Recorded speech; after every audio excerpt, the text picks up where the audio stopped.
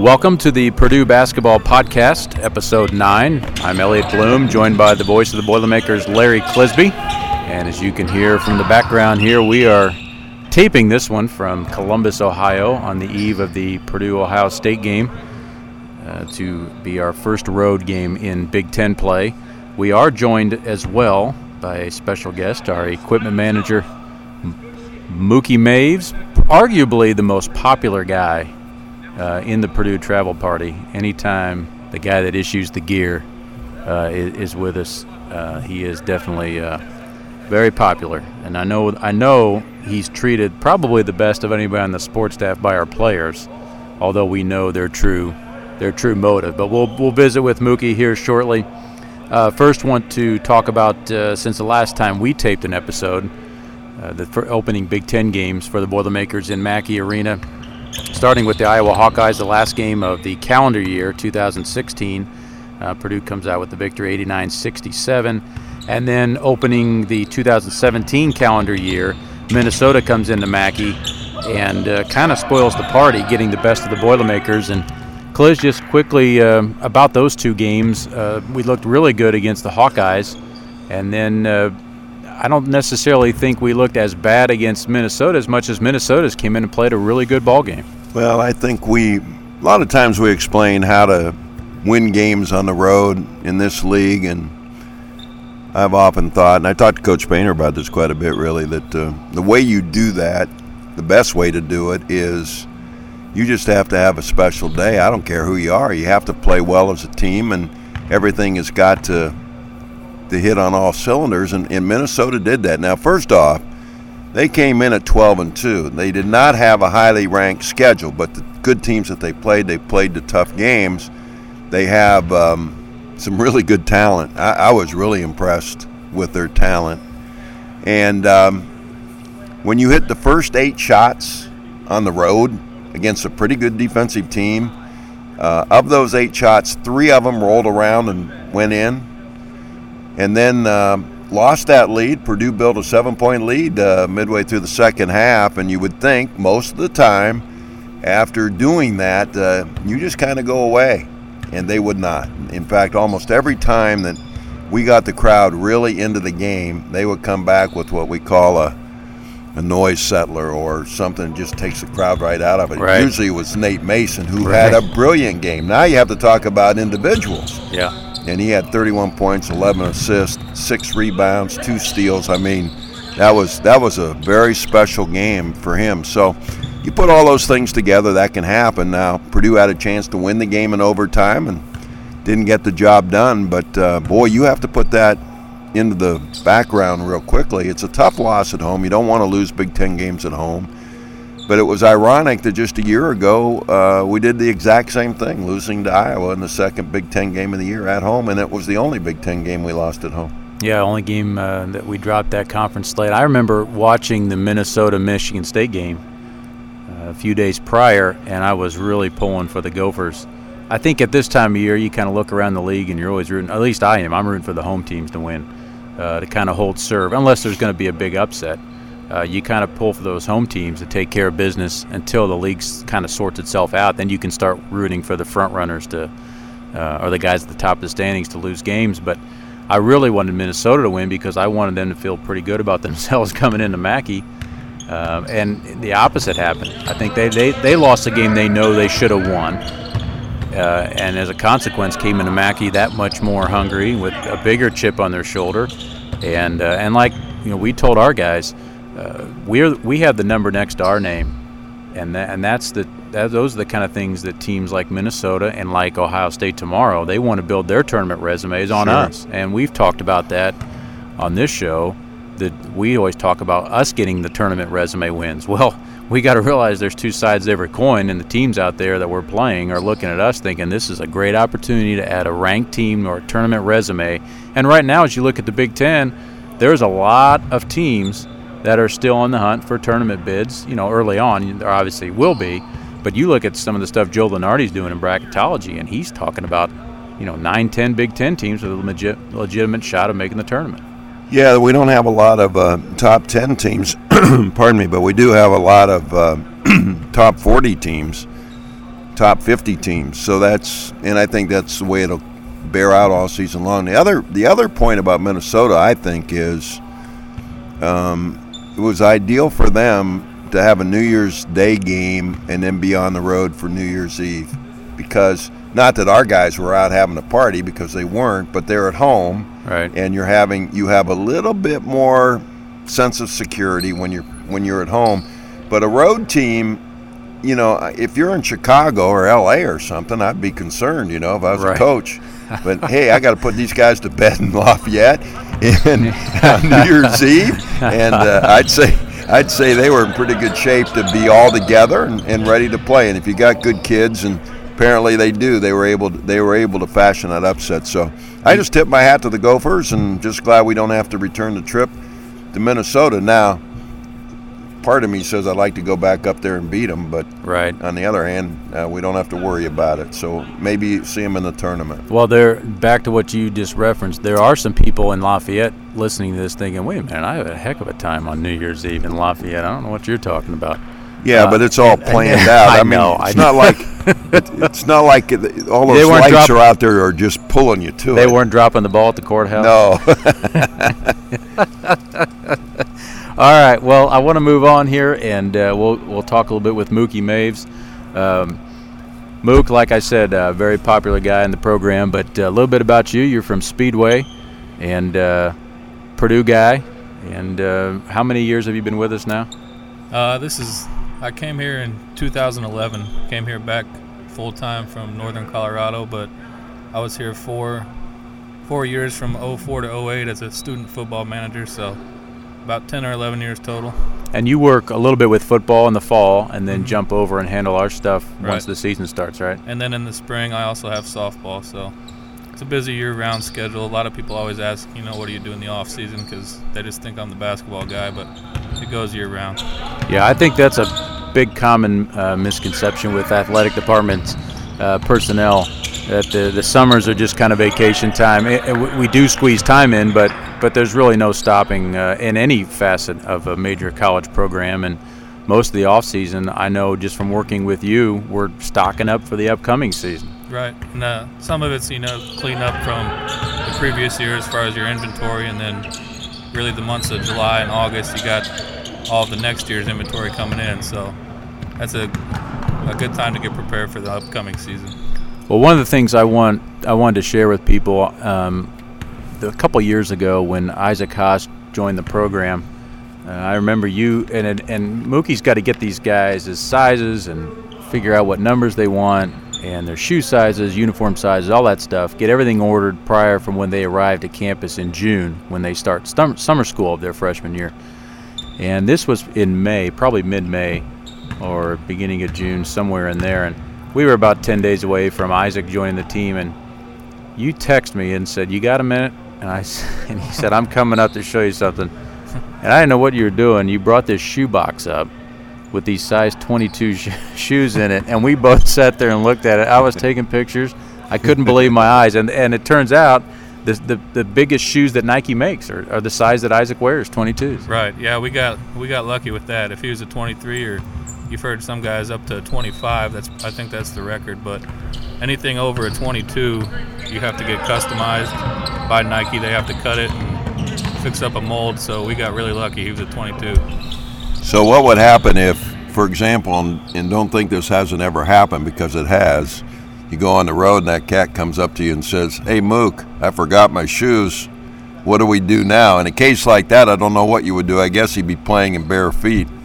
Well, we actually prepare for the worst case scenario, believe it or not. So we have the managers pack an extra pair for Isaac. He brings two himself, but we bring a third. So I'd like to think we're prepared for anything, but I'd knock on wood with that one. That's good. And we have had guys in the past who have forgotten their shoes, and we'll make a call to the hardware or local hardware store, sporting goods store, and run out and pick up a pair. But yeah, that's a very important safety precaution to have in case Isaac forgets his. Well, it's that's really a cool answer, because I wouldn't know what you would do, and you just gave us a great answer on that one. I'd also like to know. I mean, you have to.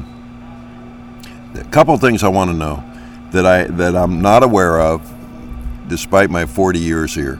Who decides what color of uniform we're going to wear? I was just going to say that. That's a great question. Who decides what color of uniform we're going to wear at home? Normally, 99% of the time we wear black on the road. I think one tournament game we wore either gray or gold. But having said that, I want to know that one, and then I know the other thing I want. You have to wash this stuff every single day. Now, I asked you this the other day. Now, I didn't know, but I think our audience would love to know. Every day, practice gear is thrown in a box, and this is the dude that has to, launder this stuff every single day, including uniforms. Tell us, answer both questions. Well, obviously the laundry is not the glorious part of the job, so, people see me behind the bench and see all the Nike apparel and think it's all, the fun stuff, but yeah, the laundry every day, that gets a little old. I bet. I have to host a podcast with this guy, and that's kind of I know your pain. I'm a big it's radio not the glorious show part of the job. Yeah, I understand what you go through. But as far as the uniform color question, surprisingly, I think that's the most informal procedure ever. I think people would probably guess that there's some logic or theory behind that. But really, it's the day before. I'll go up to a captain or somebody that played well the game before that and ask them what they want to wear this next game. But that's like the last Biggie wanted to wear gold twice in a row, so we wore gold. When you get 20 rebounds, you get to wear whatever you want. Yeah. Biggie wanted to wear pink, we would have said sure. We'd find a way to get it done. That's cool. So what was the remind me of the other just the daily grind of getting everything turned around. Oh yeah, we have to order I have to order in November of the previous year for the entire upcoming season, which is tough sometimes, but part of that is ordering 4 sets of practice gear.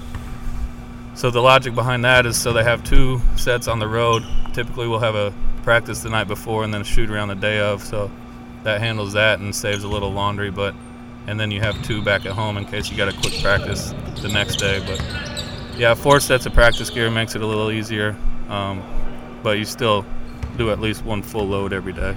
Well, and now Mookie, I know one of your favorite parts of the job is when you get that call, email, or text from me that says, hey, we're adding a player mid-season, like we just did with Matt Harms.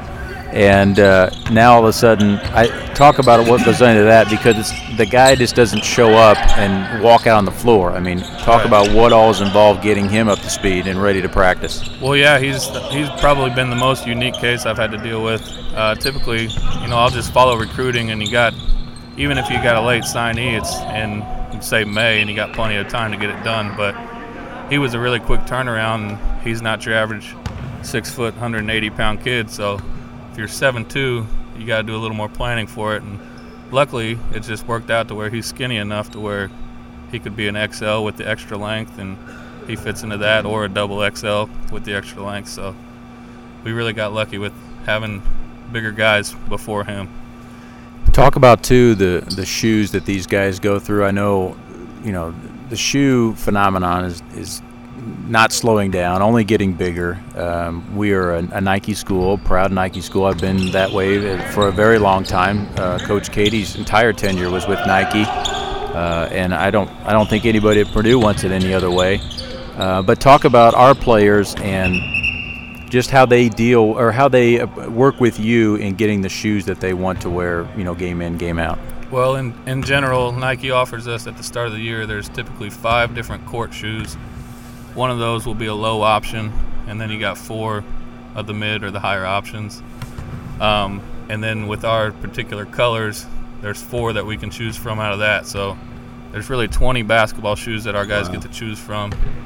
And we start out with giving them 2 pairs at the start of the year. They kind of figure out what style or what color they want. And probably I would say maybe every 6 weeks or so would be the standard for when we have to get a new run for each guy. But on top of that, a lot of guys just do their own thing and get their own ID shoes, which they actually pay for, which never makes sense to me, but they want to look different or swaggy or whatever.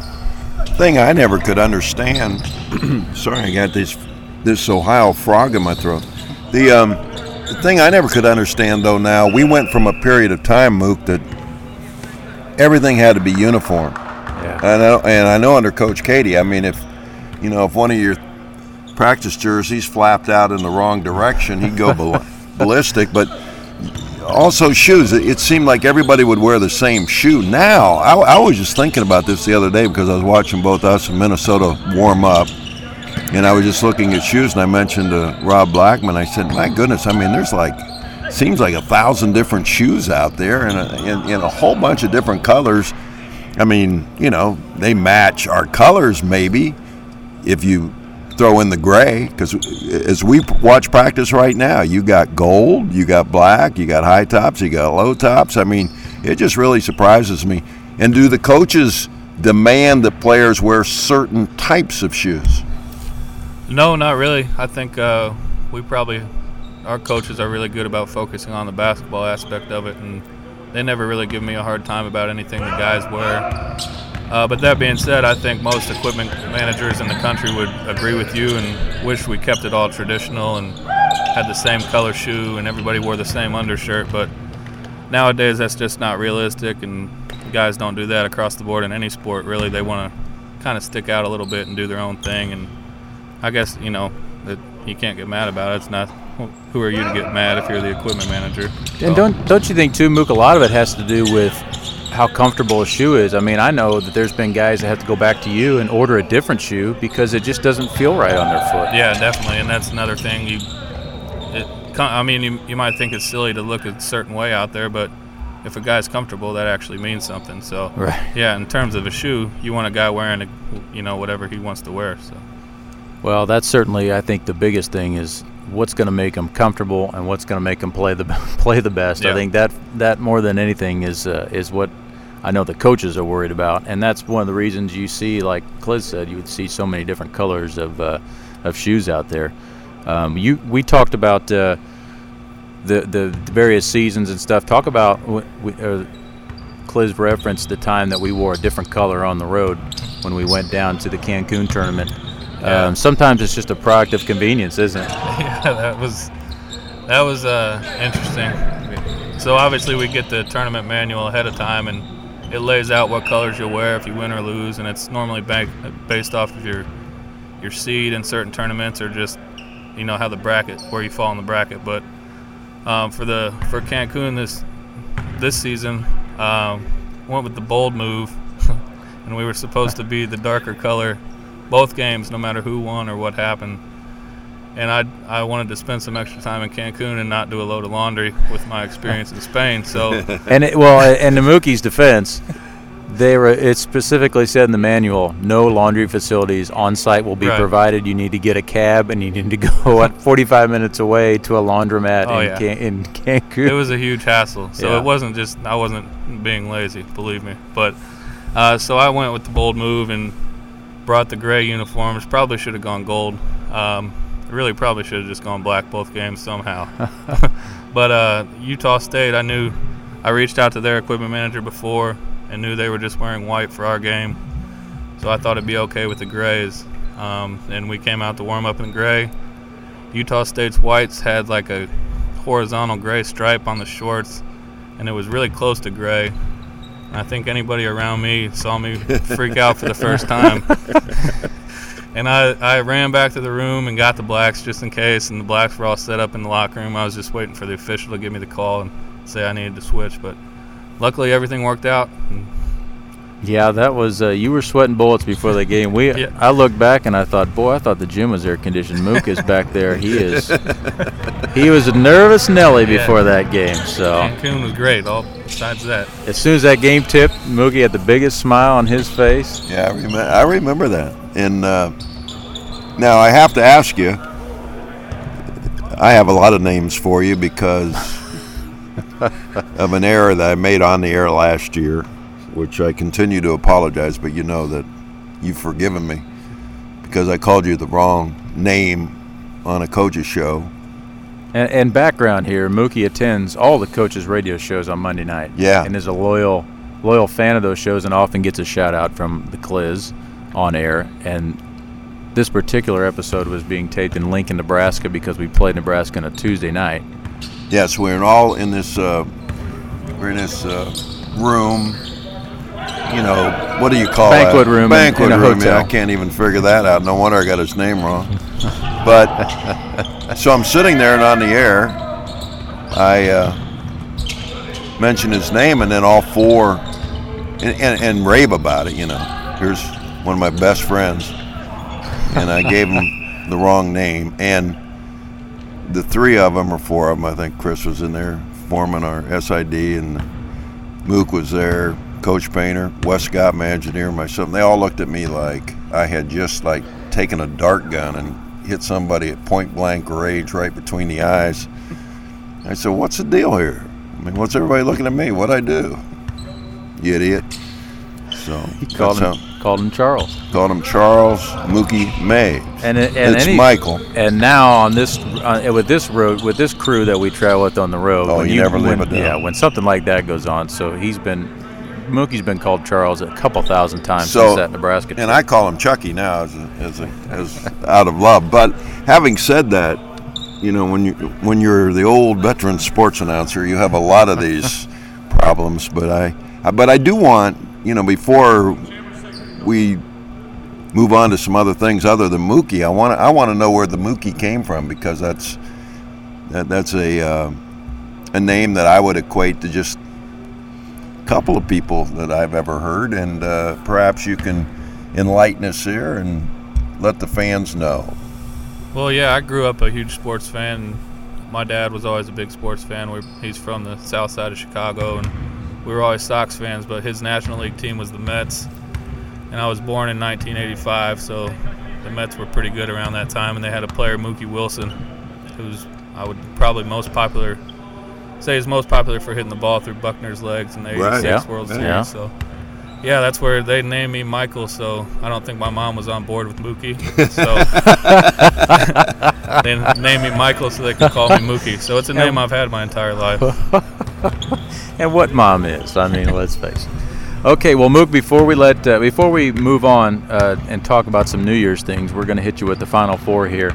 4 questions that we ask of every guest here on the podcast. First question: what is the last really good book you've read?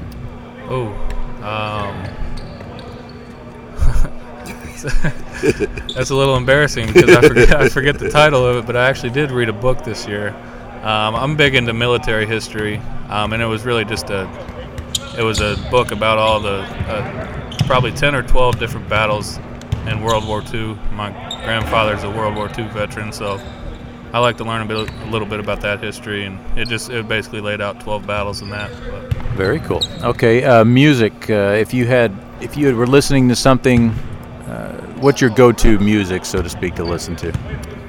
Definitely country. If I have it on in the car, my go-to on my computer at work would be country, but I listen to a little bit of everything. Any particular artist? Yeah, I just wanted to interject here. I mean, you're like one of those country, the truck stuff and the truck stuff and My Love and all those syrupy country songs, or yeah, what country? Yeah, old which school country? Old school or I wish I could say I was more old school, just because I think that fits my personality a little more, and I wish I've been a lifelong country fan, but I haven't. So I've only been on board for about 5 years now, Wow. so I can't be one of those guys that tries to claim, Waylon Jennings. I was going to say, you strike me as a Waylon guy. Yeah, maybe a Merle. And I'm trying to learn all their songs just so I can act like I am someday. But I guess, embarrassingly, it is more of that pop country stuff. But Eric Church probably is a more recent artist that kind of falls more with the old school guys. So I'd say Eric Church.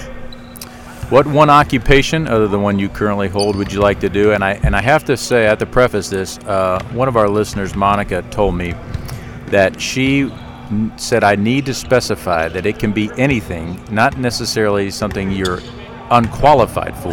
This is a pie in the sky. I could just snap a finger and bang, I'm doing it. Well, I think realistically, I would have been a teacher and maybe a high school coach, history teacher and coach. But to make the answer more interesting, I would love to be a chef. I wish I knew what I was doing in the kitchen, mainly so I could keep up with the talk with Cliz on the road. But I wish I knew how to cook a little better and actually, that has more experience in that. So I'd probably go with the chef. That is a fantastic answer. Now, Coach Painter and Coach Owens went with your previous answer, the teacher answer. And nothing wrong with that answer, but the chef is a little more exotic and fits me. Yeah, that's a very good answer. Okay, final question. What is one thing that most people do not know about you? Well, this could get interesting because I think Cliz will love this fact, but if you say a word, I actually know how to say it backwards. I can spell it backwards in my head and just shoot it off right away, immediately. Wait a minute. How do we not know this? I mean, we've been around you for, how many seasons now? We've talked quite a bit, bus rides, plane trips. Oh, I'm going to tell you right now, I have a newfound love and respect for my man Mook. I mean, this is beyond. How do we not know this? I don't know, but come up with one and let's see how he does. You come up with a word. The word. Well, that's the thing. I've just been scared the whole time because I knew the day would come where somebody fires one at me and I can't do it. So the pressure. This is the first time I've actually had pressure in this game. Yes. The word is tomorrow. Waramat. Oh my goodness! I mean, this. That's you nuts. don't now, listeners. Cliz isn't going to be able to keep his composure. Well, you have no idea. We're going to be doing this all night. I mean, this is great. Because when we leave the shoot around here, and we've got about another hour left in shoot around, so we got another hour to do it here, and then we've got all of dinner, and so dinner's going to be back at the hotel, and we're going to be doing it all dinner. And then if you don't think we're going to wake up and do it again at breakfast, I mean. You're crazy. Here we go. This is great. This is phenomenal. Oh, this is going to be fantastic. Well, Mook, I got to tell you, you've set the bar at a new level for the Final Four. So thank you very much, and thanks for joining the podcast. Feel free to stick around here. We're going to talk a little bit about New Year's. Of course, 2017 came in a few days ago, and Cliz, I wanted to get your take on some New Year's things here. Of course, New Year's is very popular for resolutions.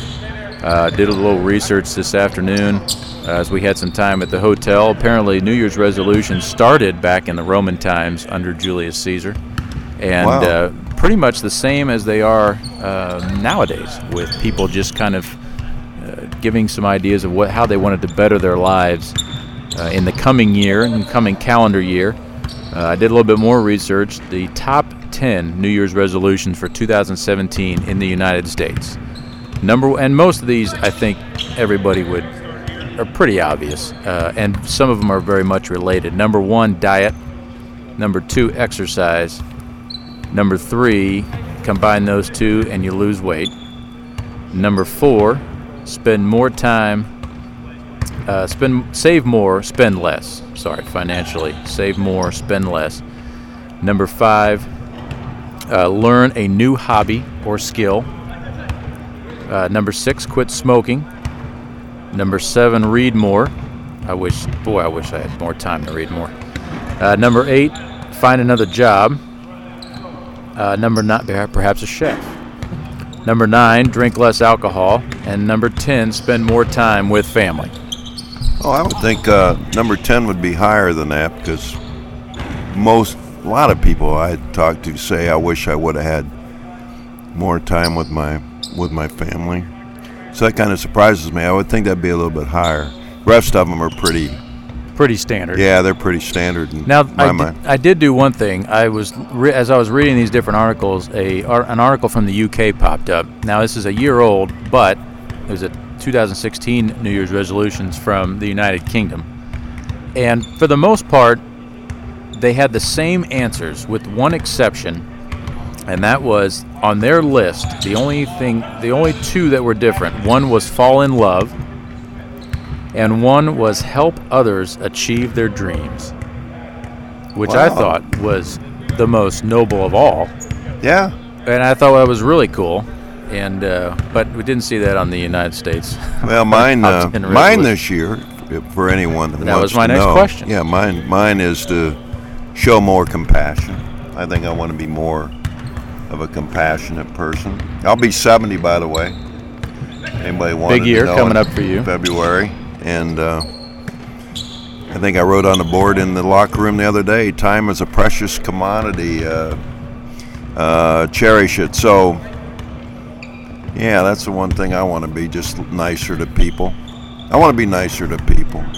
Well, I think everybody could use a little dose of that, don't you? After the year we've had in 2016. Yeah, I honestly think, and I'm not making a political statement here. I'm just making a statement on life. I just think there's so much behavior that is argumentative and little bit on the hateful side, and I don't get it. I mean, I really don't. So. And you see that in sports. I have to tell you, I want to bring up two quick stories. One is, I spent a lot of time. I want to tell Mook too that my latest book that I'm reading is on the Pacific Theater of World War II. So that's kind of interesting. I've been looking at it for a couple of weeks. Putting me onto that was Coach Painter's father-in-law, Wally. Mm-hmm. And on the Cancun trip, so he handed me a book, and I've been reading it. But anyway, having said it, I just think that, well, now I've lost my train of thought, so help me out. Well, you were talking about the book you're reading and the New Year's resolutions. Yeah. And about being compassionate. Yeah. And now you've lost your train. Well, I know one of the stories you did want to share, and we talked about today, and I heard you telling a couple of people in the lobby of the hotel. We stay in a close vicinity to Ohio Stadium here. Yeah, right. I mean, within a stone's throw of the football stadium here on campus, and you have a little history with, being an Ohio native, but then some history with that stadium as well. Yeah, and it is to me. Not only a close story to me, but it's a remarkable story in the fact that my father, I was adopted when he was 44 years old. And to give you some idea, his dad was born in 1875. That would put you 10 years after the Civil War, and that's my grandfather, who I don't remember, and who passed in 1950. So I was only 3 years old at the time, but.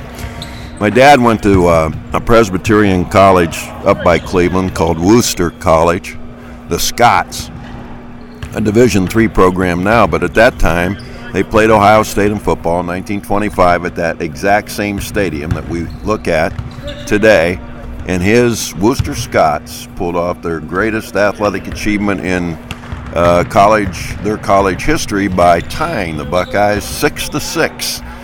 In the big stadium in 1925. So that was 91 and a half years ago, which to me is just, so every time I'm here, I try to tell that story. Yeah, you bring it up when we're here, and I could tell you get a little emotional when you do it. But to think, and I remember so well the 50th anniversary of it in 1975, and my broadcast career just started down in Paducah, Kentucky, and I remember him driving over from Columbus with my mom and sharing the time with us, and they have a big old plaque, and I thought it was cool, and I downloaded a picture of the team I found on their website. They still have it on their football website. Wow. And I downloaded it about a couple years ago and have a copy of it at home, so it's really remarkable. The thing that makes it remarkable to me is my grandfather was a really good football player at the Western Reserve in Cleveland. I mean, he was a medical student, so he played like 6 years. They didn't have eligibility requirements back then, but Dad never talked about it, and that's such a disappointment to me that I never, at any time in my life, sat down with him and said, "Hey, let's talk about that game at Ohio State." I do think he told me, and I only had like 20 guys. He said, I certainly wasn't a star. I was on the field, but I wasn't a star in the game or anything like that. But I would just like to have known what it was like. Well, that goes back to your comment about having more compassion and finding out other people's viewpoints and ideas. And you mentioned that you were surprised that spending time with family wasn't higher up there. That's something everybody needs to do, is take time, whether it's your parents, grandparents, aunts, uncles. Ask some questions. Ask some historical questions. Absolutely. We did that recently in our family, and I know my wife was blown away at some of the things that my dad was talking about, and that stuff is invaluable, and it's stuff that when you end up talking to your kids or passing it down through the generations, those are the stuff that gets passed down. Well, I told my two children that, I told them 5 years ago. So 5 years have passed and we haven't done it. But I said I'm gonna do what we're doing here on this podcast. I'm gonna put a couple of mics on the kitchen table and I'm gonna sit down and say, okay, ask me some questions. Now, I'll try to give you some answers, but there has to be something that you don't know about your dad, or at least maybe something that you're proud about your dad that you would like to at least share, or to talk about my parents or my grandparents or something, because they go back so far. And I think everybody should do that. And I know exactly what you say, and a lot of times people don't want to talk about certain things, and I told them, I said, hey, you got something specific, say it. I'll throw it out at you. And then we put it down on tape, and you'll have it for the rest of your life, and who knows where it'll end up, but at least it'll be a part of your family thing. Well, we live in a day and age where with the internet and all the media devices we have, you can call up just about anything. But the thing you can't call up are those, personal memories from the people, around you. Well, a lot of them are no longer here. Right, and your loved ones and things like that. And I know that's why there's been several efforts over the last few years to get so many, whether it's historical sports figures or some of the World War II vets, to get them on camera, on film, to talk to them about, their career stuff and their war stories, their history, all those things. You go back and look at, I know the PBS series of Ken Burns Baseball, that it ran a few months ago, and I was watching part of it, and I'd seen it before. But so many guys that he has on camera interviewing are now passed. And you think, boy, I'm so glad he got those guys to talk. Yeah. Because if they pass on and don't give us this stuff, it's lost. A lot of times it's lost forever. Well, I have another quick story, because I have a niece. My sister, my adopted sister's fifth child, lives with her and is a huge fan. And I grew up an Ohio State fan. I'm from Warren, Ohio, northeastern Ohio. And my dad went to Ohio State, went to optometry school here later, so he was a big Buckeye fan. He wasn't rooting for the Worcester Scots when I was growing up. So, yeah. But her name is Heather, and I never knew this till the last couple years. And I brought my sister over, and Matt was really nice to her. And so my sister became for the first time in her life, became a big Purdue fan, and then passed this down to her niece. And I mean, Heather, she goes bananas on us which is great about having the Big Ten Network and things like that. But she's now a huge Purdue fan, and every game, text me during the games, and, hey, what are we doing there? What, know? So I still have to tell her. I still have to get it across to her that maybe wait till after the game, but that's cool stuff. Absolutely is, and I can relate a little bit. My wife's family's from Pennsylvania, and her father and I are pretty close, and diehard sports fan. Good guy. Yeah, he has become such a big Purdue fan over the years since getting to know us and everything, and I can completely relate. The only difference is he has the one cable company in the Big Ten footprint that still does not get the Big Ten Network. So he has to pull out the iPad, a laptop, or find different workarounds for that. So, but he still tries to get us when we can. So, a couple questions real quick that I want to get to. People have tweeted at us and stuff. Question from Lena Ball. She wants to know if there's any funny, weird pregame superstitions or rituals from the coaches or players. Not really any that I really know of. You know any, Mookie? I definitely wouldn't call it a ritual or tradition, but something that I found funny was in Bloomington, last time we won there, Coach Painter, there was a little downtime in the coaches' area of the locker room before he had to go speak to the team. I thought it was interesting. I thought he'd be nervous, and he's in there listening to, old 90s rap. I think, or 80s or 90s, he's listening to Run DMC, getting ready to go out and beat the Hoosiers, and sure enough, we did. So. Well, we have to remember what song that was, so we can play it again when we had. Well, we've had. Coach Katie had that common thing, which would be tough on you, Elliot. But if we lose a game on the road, we change where we stay the next year, and so that can be confusing. Yeah. but I can't think of any that really stand out that are bizarre. Yeah, most of them, I mean, we get in routines. I don't know, sometimes routines can be, you don't want to confuse those with rituals. I mean, we always kind of do the same routine on a game day. You go to an arena, have a shoot around, always have our meal 4 hours before we tip off. We generally have the same thing for a pregame meal, but that just becomes a routine. And we always have Caesar salads. Cliz likes to give me a hard time about the Caesar salads I put on the menu. But I put things on the menu that the guys eat, and the guys like their Caesars. Especially you. Trust me, if the menus were catered to me, I'd be the only one eating them. Nobody would. That's probably also true. Yeah. Julie Tovey wants to know when Jaquil Taylor will be back, and what roles each of the coaches play. Jaquil is still out with rehabbing his foot. No timetable on when he'll return. But it doesn't look positive. Yeah, he still has a ways to go. I think you're looking at I don't know, maybe into February. But I don't know. I don't want to put a time on anything because that stuff can change from week to week. But in terms of the roles the coaches have, obviously on our staff, every coach recruits. Every coach splits the scouting duties every game. So, and then on our staff, Coach Gary and Brantley work with our big guys, our forwards and centers, and Coach Owens handles the guards in practice when we do some breakdown stuff. And then in terms of the scouting reports, Coach Owens works on defense a lot, Coach Gary works on offense, and Coach Brantley works on the personnel of the other team, scouting the tendencies and trends of our opponents as we go into each game. So there are duties that are split up, but also recruiting, it's a 24/7 thing, and all three of them are involved in that, and there's no rhyme or reason to that. Usually they just recruit the guys that they may have an in with, or maybe geographically are more familiar with that area where that player is from. So thanks for those questions, appreciate that.